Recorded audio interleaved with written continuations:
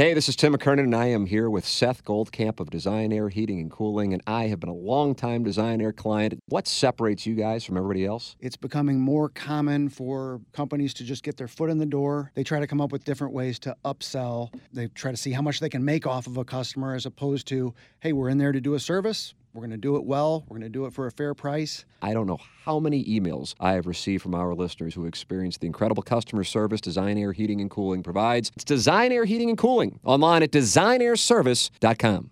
The choice of a lawyer is important and shouldn't be based on an ad. After a serious car accident, people have two questions. Why me and what now?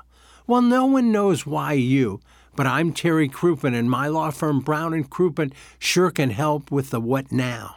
Car repairs, medical bills, lost wages, pain and suffering. We're Brown & Crouppen, and we've got all those answers. All you have to do is call 222-2222. And as moist as a freshly baked Betty Crocker cake. It's the Brown & Crouppen Morning After. KPNT-FM, HD2. Collinsville, St. Louis. Never mind the ticking of the clock. How do you like this? Cab driver. Cab driver, once more round the block. No, this is me. Cab driver, once more down the street. There's a little place we used to eat. You like this a little bit, right? Oh, I think it's How can you not like it? That's where I laid my future at her feet. I'm not saying this is what you want to hear at the club. If you like it. Cab driver. Once more down the street. Cab driver, wait here by the door. Perhaps I'll hold her in my arms once more. No tap. Man, this is just Then things will be just like they Driving music. were before. Driving? Yeah. Like this was canceled like a Sunday drive. Driver, wait here by the door. Trying to put you in a good mood. Cab driver, better take Is Licks the guy who posted on the fan pin asking if anyone needed term life policies? Did that happen? there's no way someone Jackson, did we that. might need to moderate if that's going on now. You want term or whole life? It definitely was not Licks. But did that happen, KG in O-Town? If it did, I missed that post, but it wouldn't surprise me. There's no way we missed a post like that. There's no possible way we missed Take a look selling now. term life insurance policies. Come on. That'd be awesome. I don't see it. But doesn't mean it didn't happen. Tell you the other day I read where that's how some people that have a lot of money always ensure that they have a lot of money to pass down. They buy huge life insurance policies and make payments in the thousands a month when they're in their 40s and 50s until they die. And then when they die, their heirs get like $10 or $15 million from the life insurance policies. That's how they keep it going. Why don't we do that? One way to keep it going. Yeah, Doug, let's do that. Well, you could if you want to leave it for your heirs and not have it for yourself. I don't have any heirs. You're meeting your wife tonight. How's that feel? You never know. Future heiress. You never know. This guy is going to be married by the time he's 28. Anybody want that action? By the time he's 20 and you're 25 now? Yep, 26 in March. And you're going to look back at that Deerberg's experience picking up that Andreas. Yep. Story. Going catty corner to the ball pit at Charcoal House, and at that moment, that thing changed. Now, does it have to be a religious fit? No. No. Not at all. Good question, though, Doug. Because some It's a people. fair question. I know a lot of Jewish people are concerned about that Sure. the kids are growing up right now and not Sure. marrying other Jewish people. No, And that's losing not, the faith. That's not a. That's no. It's not like Not a factor. deal breaker to me. No. There's some people like some of my friends would probably be like that, but not me. Yeah. Tim, heading to Palm Beach again at the end of January if you and your old lady want to join. Lots of golf, lots of booze, lots of pool time. Licks works at the club we hang at. He is the valet. That's from the Orson Woods Wacko. Boy, this Orson Woods Wacko is going to Palm Beach in December and then again at the end of January. Yeah, I love me some Wacko, but no more of a humble brag that I've ever heard. And I love me some Wacko. But how it starts is so just taking a John on over to Palm Beach. He We're probably just about- winters in Palm Beach. Oh, that'd be fantastic. Yeah. Right next to one of the Kennedy estates. Or one of maybe them. where Epstein lived. Get it cheap. I don't know what this is in reference to, but it's from Mr. Licks. Oh my God, no, that's not true. Oh, Doug. Okay, Doug, stop reading Yahoo News, you boomer. That's from Mr. Licks. What are we talking about? I don't know. Is it the life insurance? Oh, the life thing? insurance thing, maybe. Yeah, but No, you can do that because even James Carlton said. I asked him about that a couple. He was weeks ago. talking about that off air. Yeah, so that's what they do. yeah, Lex put a sock in it. Oh! Thought you were in an alliance with him. I really have no alliance. I love the Orson Woods Wacko. Is he in KG and O-Town's alliance? Yes. I can't follow these alliances, Doug. There's Alliances a lot and of them. factions. And so many of them are in Palm Beach. It's hard to nail them down. Right. I try to find the richest one. Yeah. Mr. Lick says again, Wacko, your autocorrect accidentally changed it to palm when it should have said pontoon. And recovering alcoholic, why don't you check what Munger had to say about EBITDA? My finance bros know what's up. That's from Mr. Licks. I don't follow You don't any of that. repop, do you? I think you probably go ahead and repop. My finance bros. Sounds like a fantasy football league name. What up, Licks? KG, you are in the alliance with him. Staunchly. Wow. Do you go to Palm Beach with him? You've been to Palm Beach, I know that. Yeah, not with Licks, but, he's had me on the PJ time or two. Wow. This guy's got a private Really? jet? Licks does, yeah. He doesn't. And is Okay, it landed Doug. at Kachina? He flew you to Kachina. I trust Licks on this one. If anyone knows outside sales, it's a guy like him. That's from Junior the Juice Man. Mr. Licks says, sup KG. Now, what is the difference in outside sales and inside I was about to sales? ask the same question. I don't know. We're just dealing with a wealthy audience here on this program. Yeah. Balance sheets. Selling long-term life insurance policies on an HD2 fan page. Well, is that inside or outside sales? Yeah. I think that's outside sales. I'd have to think. I don't know what the difference is. Doug, somebody from inside the building just texted Mr. Licks and said, sup, King. Who did that? Is it you, Jackson? Or is it KG. KG and O2? Yeah. Sup, King? I need some warm milk and some cookies. I need some cookies and some milk. I love how the news Yeah, it's report perfect. in the background Perfectly make underscores that it. drop so much better. Yeah, I love it. Wealthy people use the life insurance policies to pay estate taxes also. The life insurance is not taxable, and if you do it right, it doesn't count toward your estate's value. That's from a lawyer. Yeah. There we go. Yeah, that was another point they made. You don't have to pay taxes on that.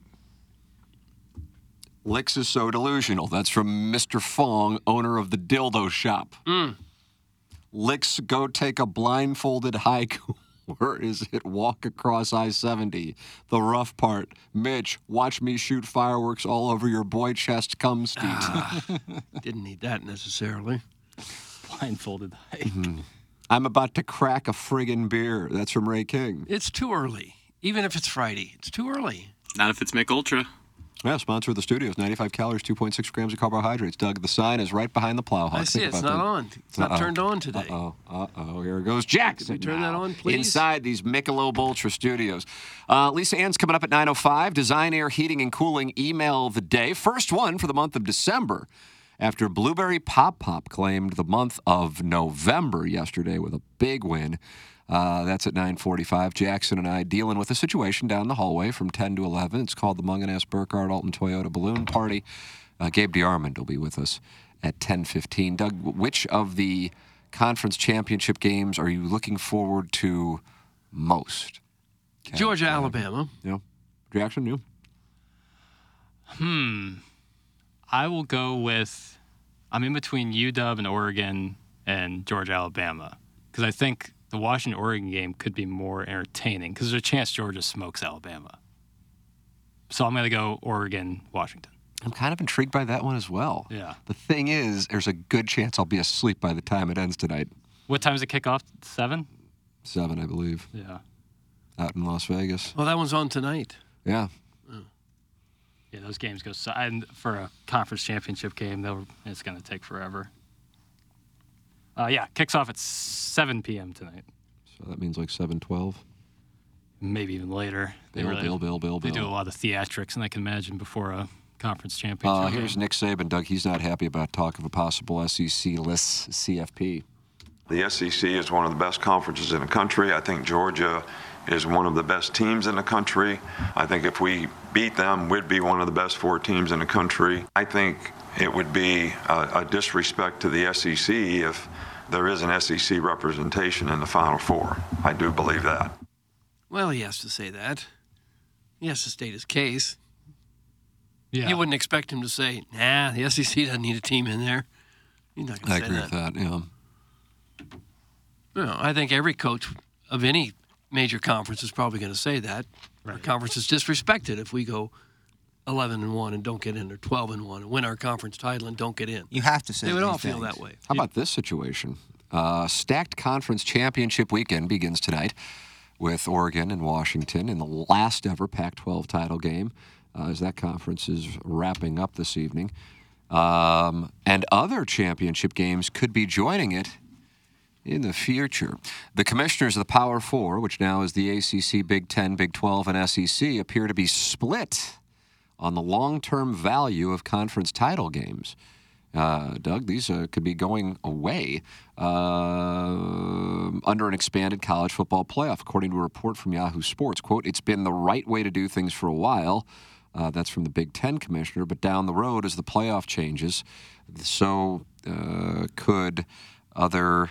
are there other ideas to consider? Yes. ACC Commissioner Jimmy Phillips echoed the sentiment. We are in a period of change and assessment.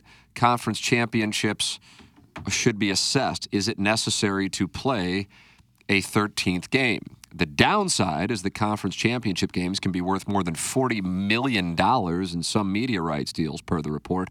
Understandably, some college leaders don't want to change. Quote, from a marketing, brand, and reach perspective, it's of huge value for us. That's from the Big 12 commissioner. We look at it as a tentpole event. It's a great game, but also a great show. And SEC Commissioner Greg Sankey called the title game an important part of determining a conference champion, and the expanded playoff will give automatic bids to conference champions. It raises how much money? $40 million? $40 million. They're not going to get rid of it. Yeah, I mean... But my question... That's probably the SEC's, if I had to guess. Yeah. My question would be... The Big Ten's is such a...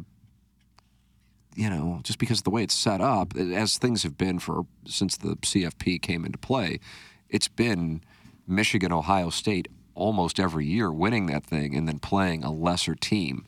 I think Michigan State got it one time, and maybe Wisconsin, if I'm right. I think it was like 10 years ago is the last time the Big Ten West won the title. Is that right? But either way, it's just so tilted with those two teams being in the same division. That will be going away, and you have the additions now with, what do we got? Oregon, Washington, USC, and UCLA. Am I correct? Yes. So that should change the Big Ten West dynamic, but they're not doing divisions, are they? I don't think so. SEC isn't. No. My question would be, like, if you are right now, like the conference championships, if they keep them once we go to the 12-team playoff, like I almost feel like you wouldn't want to play. Like Florida State, if they were to lose to Louisville this weekend, would have a chance to fall out of. Sure, we've seen a number of teams be in and then lose out, and USC was one of them last year. Yeah, right. But with a 4-team, like I feel like it's a little different because, like, right. Well, you're getting the automatic, the bye, and I think the bye in football has real value, whereas we're seeing in baseball it may be detrimental. Mm-hmm. Yeah. Like Doug was saying earlier about the Niners, like having that rest, especially in college football too, where guys may be holding on to injuries for weeks, get a chance to heal up like that before a playoff game. Huge. But yeah, like Florida State, if they were to lose, and this is a 12-team playoff, there's a very fair chance that they could drop out of the top 12 or top 11 because of the power group with of only five. one loss to Louisville. I bet there's not many one-loss teams don't get in the top 12. It would be very few and far between, but at least from the Power 4 conferences. Florida State's a weird situation this year, given the ACC's strength and their quarterback's health. Yeah. You could see a possibility when the SEC gets Texas and Oklahoma, where you've got 4 or 5 teams from the SEC thinking they ought to get in. Yeah, 100%. I agree with that. And that's what I think will be the fun part. And I think you could it. also have that in the Big Ten, too. Yeah. Mm-hmm. ACC would be a surprise, but hey, you never know. Just when they just about get it figured out, one of the conferences dissolves and teams get spread all over the country again. I mean, the Big Ten's not going to change. It's going to be Ohio State, Michigan, but then you're going to have that USC every now and then going to win the Big Ten. And Oregon, Washington. I don't see the Illinois, the Michigan States, the Minnesotas. I think they don't really have a chance now. But I think the Blue Bloods or the traditionalists of the Big Ten will never have a chance now moving forward, which is fine. I think the Michigan-Iowa matchup this weekend almost seemed pointless, so it would be nice to have better teams playing against one another. Yeah, I guess. The expanded playoff is now 2 extra games just to make gambling fats happy. How long until someone like Luther Burden or Marvin Harrison Jr. types start backing out of these extra games to avoid injury risk? That's from the 636. No way. I'd be very surprised by that.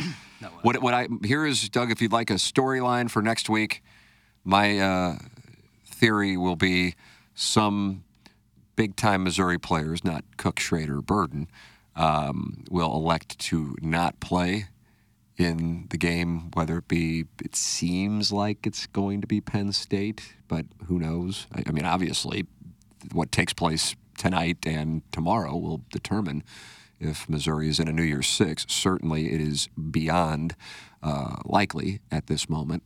But with that all said, I think that you're going to have some guys decide not to play it, just like you're going to have that from a number of schools who aren't in the Final Four. Yeah, it wouldn't surprise me. But I don't think you would have that in the 12-team playoff. No, because there would be no better way to broadcast your talents than doing it on the biggest stage in college football. Yeah. It's more important than doing it on a Saturday against South Carolina in September. But when you're playing for nothing in the Yankee Pinstripe Bowl, there's no point playing. No, yeah. Angel the morning after sounds like he wants to wager. I'm calling it now. Iowa will beat Michigan. I will wager whatever he would like on that, and I will take Michigan, and that sounds good. No points. He's saying they're going to beat them. Right, so I know. Straight up. So Angel the morning after, let me know what you want. Doug? If that happens, would that mean no Big Ten team gets in? No, Iowa would be in the New Year's Six. So would Michigan. So would Ohio State. But I mean, in the Final Four. It's all dependent on what takes place in the other ones. I'll say this one. I actually think, and my perspective on this has kind of changed over the course of the week, and it really all it took was Kirk Herbstreit laying it out right at the end when he was after that little tiff he had with Greg McElroy on Tuesday night on ESPN. He goes, are they really going to say that if Georgia loses to Alabama, they're not one of the 4 best teams in the country and they'll be a one-loss team? I think Georgia's in no matter what happens. I really do. I really do. I think when you take a step back and you think of it through that lens, I think they're in no matter what happens. It's just a matter of they are 1 seed or are they as far down as a 4 seed. And then I would actually tell you that if you are Michigan and you do beat Iowa, then you wouldn't want to be quote-unquote rewarded with playing Georgia. And so they would maybe make Georgia a 3 if they lose to Alabama. See what I'm saying? No, I get that. I totally get that. So I think I'd be shocked if Georgia isn't in. I suppose if Alabama somehow beat them like 45-10, then perhaps. Or if there's a major injury, take your pick of whomever. I mean, they certainly are beat up, but Bowers and McConkey didn't play against Georgia Tech. My guess is if that was a game against Alabama last week, McConkey and Bowers would have played, but I don't know. I take a step back. Like, whereas Michigan, if you lose to Iowa, I wouldn't put it. And then they don't have the, they got Ohio State and Penn State. Don't get me wrong, but then it drops off precipitously from there. Yeah. I think that a loss to Iowa would be so damning, whereas a loss to Alabama wouldn't be for Georgia. What do you think on that, Plowhawk? You kind of are a Big Ten correspondent here. Repeat it. That Georgia is going to be in no matter what. I suppose I'll give myself some room for error that if Georgia were to lose by like 30 or something, or had a major injury like with the Jordan Travis situation to one of their top players. Yeah, Georgia's automatically in. You think so? Okay. Yes. I thought I was being a takesmith here. No, I don't like the what have you done for me lately? Like, they've been the best team the entire season and 1 loss in their conference championship game after winning 29 in a row. Yeah. You got to have them in there. But the 29 in a row should not count towards this season. And I've been espousing that opinion. I agree with that. I think some people might look at it, though, like if you're a one-loss team and you've been as dominant as you've been, you should have the right to defend the title. There also is the whole thing of what the College Football Playoff Committee's responsibility is, which is to pick the 4 best teams, which is so subjective. And then I think they can then create the best matchups that they want. That's why the whole Florida State thing is incredibly intriguing. Yeah, if Florida State, Washington, and Michigan all remain undefeated and Georgia loses, they might get. Oh, you got a situation. They might get bounced. You got a situation. I would love to see that happen, and Georgia get in and Alabama not. And you would just sit there and watch Nick Saban press conferences. Right. Yeah, that's my question. Is if Alabama beats Georgia, they would have to be in 2, and now we're. Well, then you get into the Texas conversation. And that's what I'm saying. Is like it's like you almost need all 3 of them to go for it to be truly fair. But then now you're taking out. You can't. You have to put in Michigan if they beat Iowa, and you have to put in the winner of the Pac-12 championship. It reminds me, I think I said it on TMA, but I might have said it on Balloon Party about doing that parlay with like all of the chalk. Yeah. Because I really don't want that to happen. I don't really have any investment in any of this emotionally. I mean, once Missouri's out, I don't really care. Mm-hmm. So if I take, Oregon, Washington, I think the thought process is either one is going to be in. Yeah, the winner of the game. And I don't know if that's necessarily right, but I think that is what it is. And for the record, I think one of them should be in, but I don't think it's necessarily as automatic as perhaps people think it is. But I'll take Washington's plus 320, so I'll do that one. Then I'll take Texas. They're minus 760, Doug. And Georgia, Florida State. Georgia's minus 210. Florida State's minus 125. And then Michigan's minus 3,000. I was about to say, are books even putting that on there? It is. And so there is my chalk festival. And let's say I'll put, for the hell of it, I'm going to put $10 on it. And that would pay $120.49. Not a bad payday. So I have a situation, like what? So it would pay $1,200 for this. Is there a possibility, I don't know exactly how the investigation is going, or is it still in progress? Like, if there's a situation where... The Michigan thing's over. It's like whether they have tended to it by suspending him for 3 games. He's back on the sidelines tomorrow night. Is that in Indianapolis? Was that the end? I thought that was just barring further investigation. I didn't know that was the actual ending of the punishment. So I don't know if it's the ending of the punishment, but the committee has said they are not taking that into account. It's a Lucas Oil, yeah. All right. Yeah. Now, once I take Oregon, I bet that payout's going to be a lot less. Yeah. Allegedly, cheating is the way to go. So I put $10 on that, and now switching Oregon out for Washington, or switching Washington out for Oregon. Right. Doug, I put $10 on that, and now it pays $28.13. Really? How about that? It's a 5-team money line parlay. And it dropped $100 in the payout?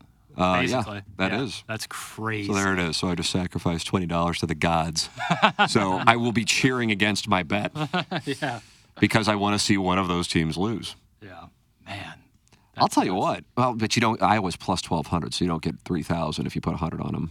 I don't know if it's worth it. The 12-1 on Iowa. No, dude. You know I don't know. Like they're obviously a very good defensive team. I love. They're not healthy relative. And I know most people probably aren't following Iowa offense, but they're not healthy either. Yeah. So. But the over of that half point in the first half, I love. Because, Michigan runs the ball a lot. They could fumble in their own territory, and Iowa can fall on it, gain 2 yards, and kick a field goal. And you're rich. Rich? Rich. How much would you have to put down to be rich? And it's probably minus 110, so. What if you bet like $100,000 on that? Then you make $100,000. Nice, Doug. Let's go make $100,000. I wouldn't mind. But you'd be sweating that one out, Iowa over half. That's if they just score 1 point? Correct.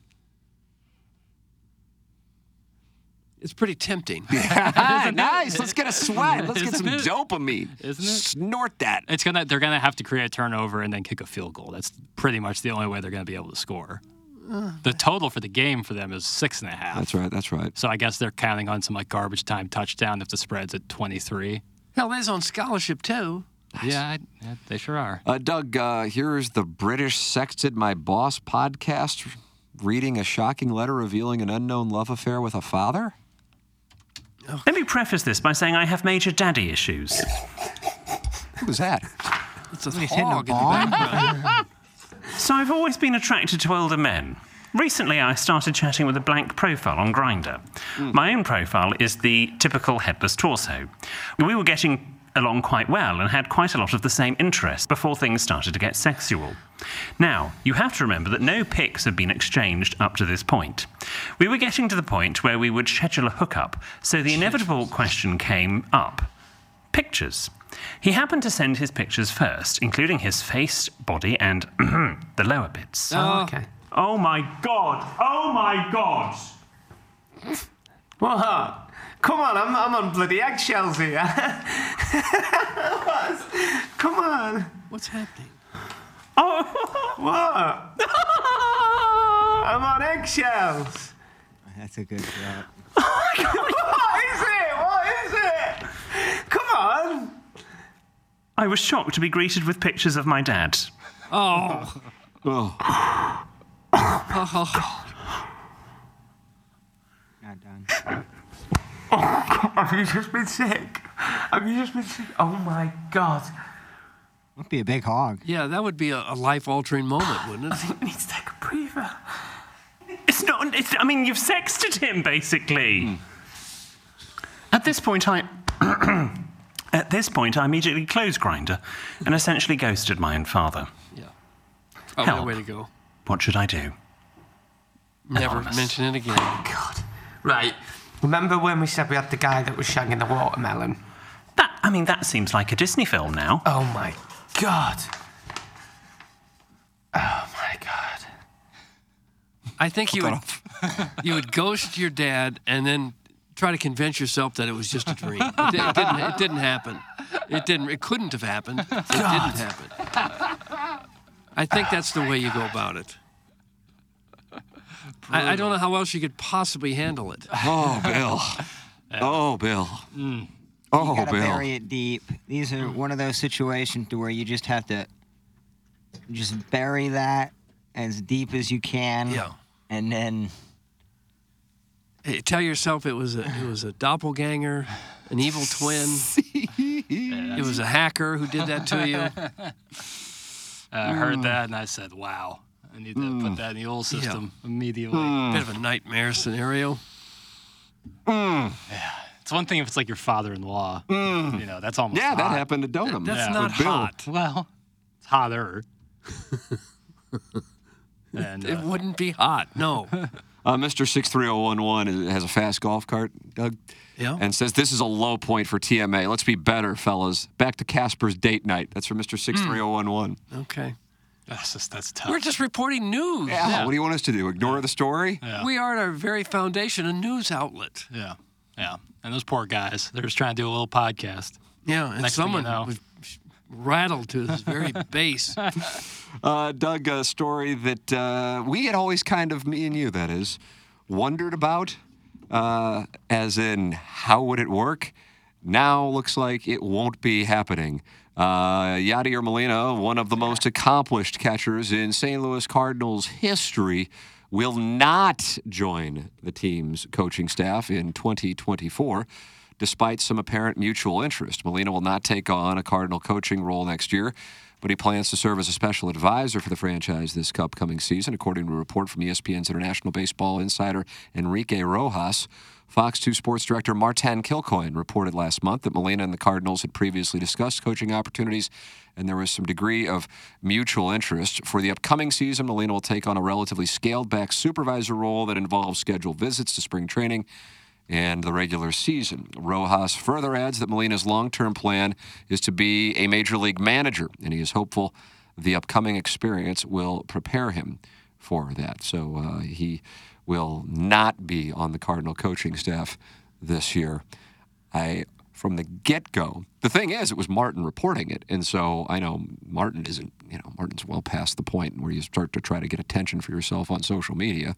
He was in the know, so to speak, and he never said it was happening, but he is the one who reported it that got that going. I just could never see how you can have that guy.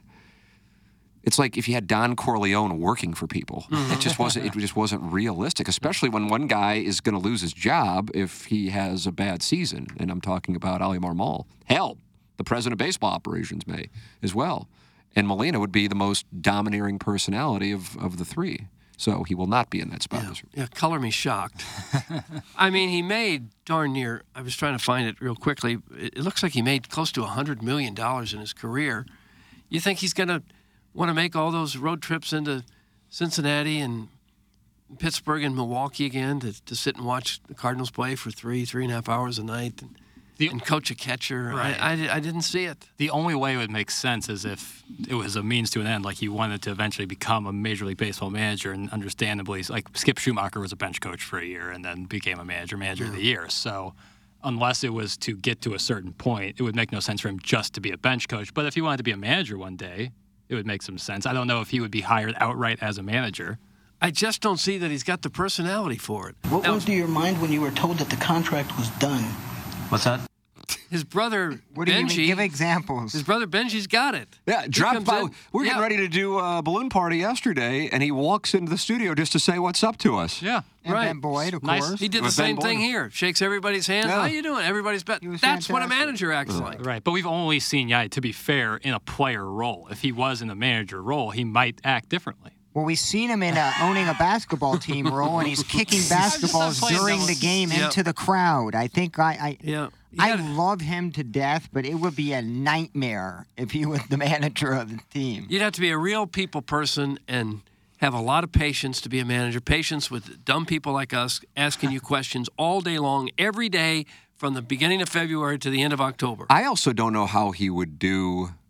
Number one, winning cures all. So if he were to win, you would have like a Belichick situation. And now Belichick's act is like, oh, well, he still thinks it's, 5 years ago where he had equity. He doesn't have it anymore. But if he wins, you can act however. I think he would have a tough time. One of the traits that maybe flies under the radar with respect to its importance, and this is beyond baseball, but La Russa was really good at it, is the keeping things in the room. I mean, one of the things that I thought was, I don't know, just didn't really match up with the competitor that he is, was with like the Angel Reese like social media campaign he ran against Mike Matheny. Yeah, I remember that. I mean, I was just like, dude, It was you're in odd. your late 30s.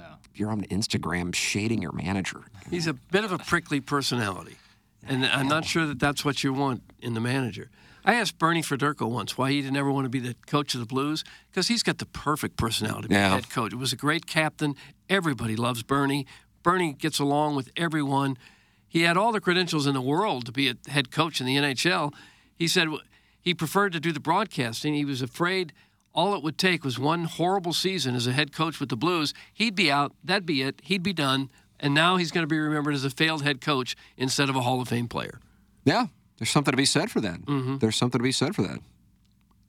Didn't think of it that way, but yeah, I get what he's saying on that. Because there's not a lot of great players that go on to be managers. There's a few, but Right. not a lot. Frank Robinson was a great player. Joe Torre was a really good player. Ted Williams was one of the best of all time, not a particularly good manager. But most players at that level don't want anything to do with it. Red Shane Deist. Yeah, he was a good player. Yeah. But most of them now, a lot of them, barely played at all. Yeah. Yeah. Marmol didn't play. Do you think baseball would be like the most Schultz? accepting sport of a person who didn't play the sport being Football. the coach? Football? NFL, Yeah. a bunch of them didn't play. Yeah. Benji was on the Riz show yesterday and said Yadi was managing in Venezuela last year and got thrown out of his first 4 games. Yeah, Cheap like for the hotel. Yeah. The fire wouldn't be the problem. He's got plenty of that.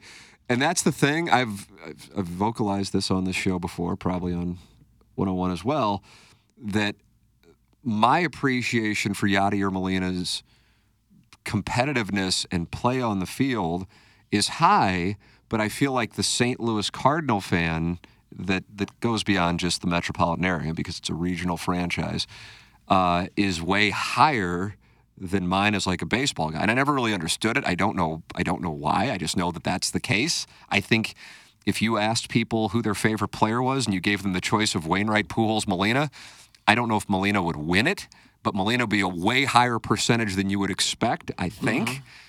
And you talk about what Federko just said. people I think might gasp in horror as to what they would see from him when he's managing and the post-game press conference. I also don't think he could care any less about the perceived, reputation. So whereas Federico does and would, I think Molina's just like, I want to win. He is consumed by winning. I just don't know how he would manage the player relationships. I mean, the media is one thing. That isn't as big because if you're winning, it kind of doesn't matter. But yeah, either way, that's not in play right now. Him being third or fourth in command in the organization was the part that he can't be a subordinate. Mm-hmm. It's just not who he is. Mm-hmm. And he wasn't even when he was a player here. And I guess people knew that, but, Yeah, managing's a lot of work. And if you were a perennial all-star type player who made a fortune, I'm not sure that you want to do all that. If you're a career manager like La Russa, it's all he's ever done. Herzog, same way. But if you had a stellar playing career and you got all the money you could possibly spend, I'm not sure you want all that day-to-day frustration of 11, 12-hour days and the travel that goes with it. And so then that's what goes back to, because I used to wonder that exact same thing. And that was when I recall, I was actually with him. We were at spring training. It was Edmonds. And he said, people don't want to hear it, but because how many people in the world get to experience this? And so therefore it's not something these guys will say publicly. But, we're done. If we're lucky, we get to our late 30s. Most don't even do that. Mm. And if you did get to your late 30s in this era, that means you played for probably 12 minimum major league seasons. So that means you also have your pension set up. And you made a fortune. But you made, good chance you made 9 figures. Yeah. So you don't have to work ever again. Your kids don't have to work. But then it's fun for a few months, and then you go, oh, my God, I'm bored out of my mind. And on top of it, not only are you bored, but throughout, from the time you were 5 or 6 years old, you've been competing. And that's what you know. And you're also likely motivated by competition. And now that void of having a purpose of getting up and going to work out or going to the ballpark to play, day in, day out, too, with baseball, it's just gone. And so after a little while, you want to fill it, even though you don't need it for the money. You want to fill that competitive void and feel like you have some semblance of a purpose, which is why I sit there and I go, what in the hell's he doing calling Cardinal games? But that's just one way to do it. It's kind of a part-time basis. Sure, that's what I'm saying. Yeah. But it doesn't fill the competitive void. No, but at least they're kind of still in the game and they're still around the guys and they're still, going to stadiums and people patting them on the back about how great you were when you played. There's still some of that. Yeah, without the competitive part. Without the 8 or 9, 10-hour days. And if you are Yadier Molina and you are a competitor, you may need that. I mean, we saw it with the kick in the basketball thing, and then now you got Benji Molina talking about him getting thrown out of his first 4 games. I mean, holy crap. Listen, I would love to see it from an entertainment standpoint, but I really wonder if it would wind up changing the perception of him from Cardinal fans who put him on this pedestal of being one of the most popular Cardinals I've seen in my lifetime. I feel like the Midwest regional Cardinal fan looks at Molina as a blue-collar player, wants to win and play at all costs, even during injury, keeps to himself. That's from the 636. Well, there's some of that. How horrible is the umpiring where you're getting thrown out 4 games in a row? How can you get that angry every night? I mean, once in a blue moon, someone will really botch a call. Okay. But are you getting thrown out because he called a ball that was maybe caught the corner of the plate? Or how would Manfred handle if a first-year manager on the opening weekend series got kicked out of all 4 games? Yeah, you got to really do something to get thrown out now, too. Yeah, for real. Doug's look after Jackson's comment was perfect. I love the YouTube live stream. That's from Too Fat to Kayak. What was Jackson's comment? What was Doug's look? I don't know. I don't know either. I don't know. When you need mealtime inspiration, it's worth shopping Kroger, where you'll find over 30,000 mouth-watering choices that excite your inner foodie. And no matter what tasty choice you make, you'll enjoy our everyday low prices, plus extra ways to save, like digital coupons worth over $600 each week. You can also save up to $1 off per gallon at the pump with fuel points. More savings and more inspiring flavors make shopping Kroger worth it every time. Kroger, fresh for everyone. Fuel restrictions apply. I just don't know. Good call there, Plow. Yeah, Yadi always struck me as a lead by example guy. No, that's obviously not like a crazy take. So if you literally can't set the example because you're not playing, I don't know how he would be as a leader. I don't know. I've never seen him in the manager role. But if you got replay on a lot of the close calls, I'm still concerned how you get tossed in the first 4. Well, I don't know if they have replay. Oh, by the way, that reminds me of something I saw last night on my Twitter timeline. Did anybody see the George Brett thing in the 85 World Series? Can you pull up Buster Olney, Plowhawk, if you can pull it? I don't know if you can play it from your, I know that desktop is the bane of your existence. Buster Olney retweeted this. It's some show they're doing. I don't know if they're doing a show on the 85 World Series or if it's a show on George Brett. Yeah, it's the top of Olney's timeline. And it's a 2-minute and 10, and it's about the play that, the missed call against Don Denkinger, and it's George Brett. And he ends it with "Suck it, St. Louis." Oh! And it's an interview that's done this year, and it's a special that's airing on... it's hashtagged MLBN Brett. Premieres 1 week from today at 8 Eastern. My guess is that, therefore, it's something on George Brett. But the clip is a 2-minute clip about that moment in the World Series. And he is banty as all get out. And I'm like, well, if this is on the 85 World Series, how come they didn't interview any members of the 85 Cardinals? Because I know what they would say, because I've talked to those guys away from cameras about it. Almost 40 years later, they're still not real thrilled. Absolutely, because it cost them a World Series. And then he goes into what the Kansas City fan mindset. You can tell he's bothered by his one championship is tainted, and hey, 40 years later, that bothers him too. Can you play it from there, Plowhawk? Yeah, 2 minutes, right? Yeah. Yep. Here you go. All right, hit the lever, Plowsy.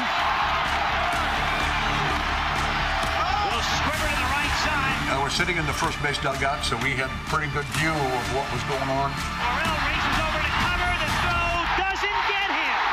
Laurel got to the bag in an argument here, and here comes Herzog. The play just wasn't smooth.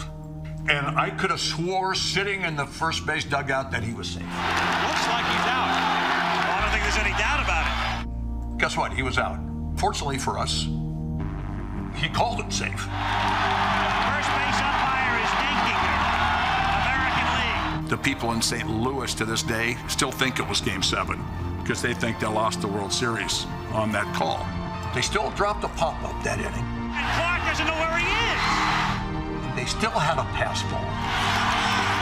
That gets away from Porter, and the runners move up. And they still blame that on Denkinger.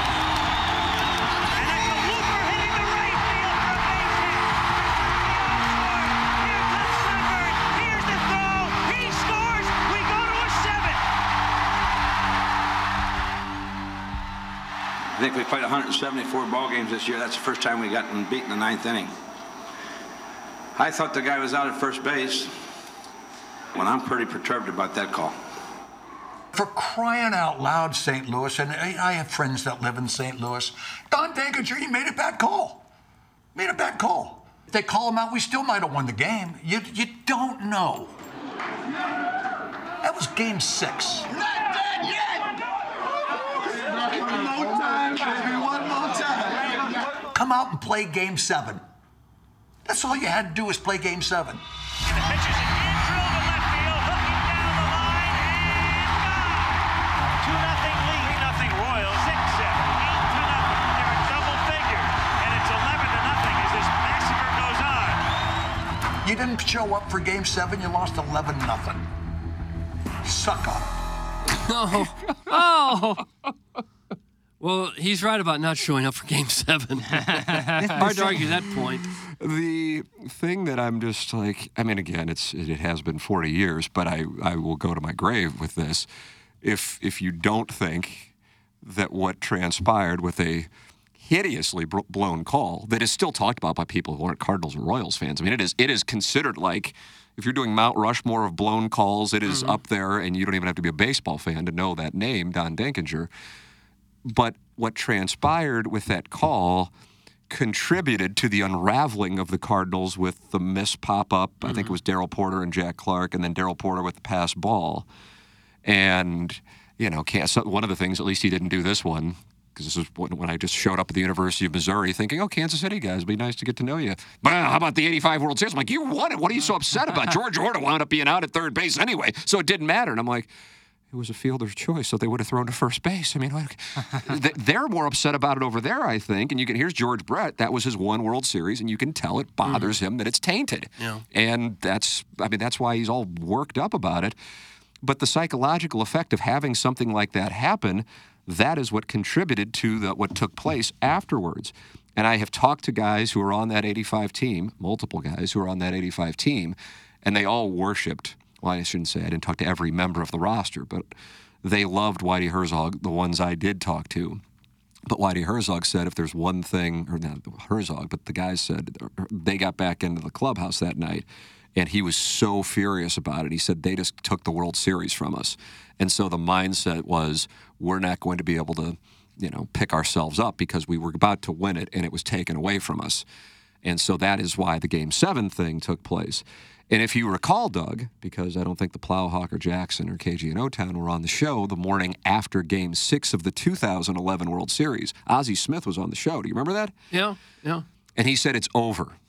He said that regarding the Cardinals and Rangers. Mm-hmm. And I thought that was awfully telling because there are only a handful of people who know what it's like to be where the Texas Rangers were, and Ozzie Smith's one of them. Mm-hmm. And he knew psychologically it didn't matter what Ron Washington said, and later somehow that was leaked, what he said before the Rangers took the field that night. There was nothing they were going to do to be able to stop that. And that speaks to the psychology. It's human nature. And hey, it's not George Brett's fault or, Brett Saberhagen's fault or Dick Hauser's fault what took place with that call.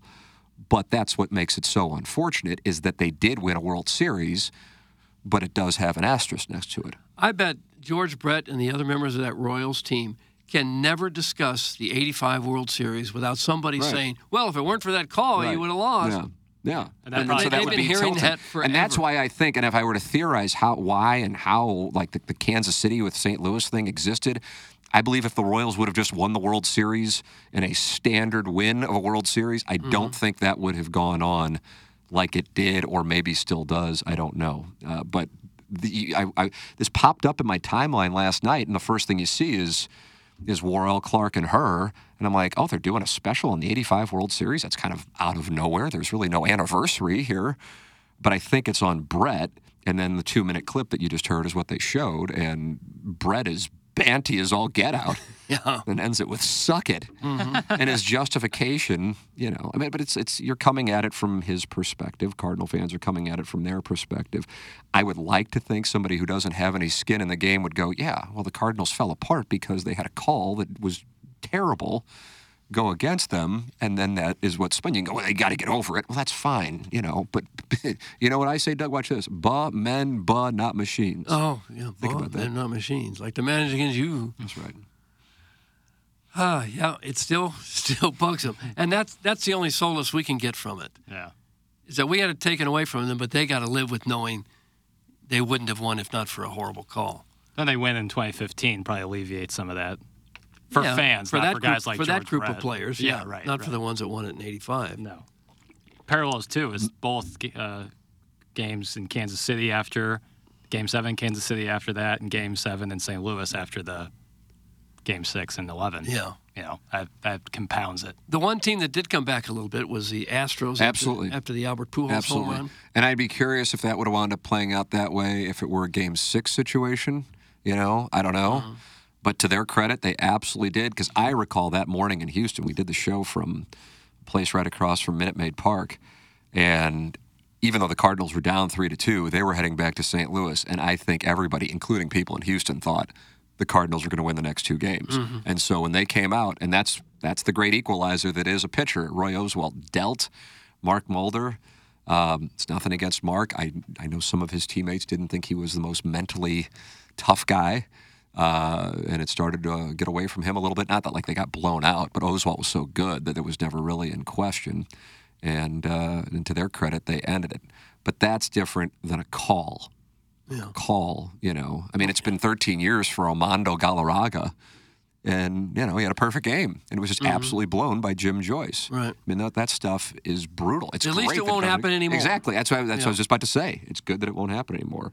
Game 7 in 85, Andujar was the starting pitcher and absolutely came unglued. He did. And he got thrown out early in that game. And John Tudor came in. I believe he broke his hand on a toilet, in the clubhouse. Smashing it, yeah.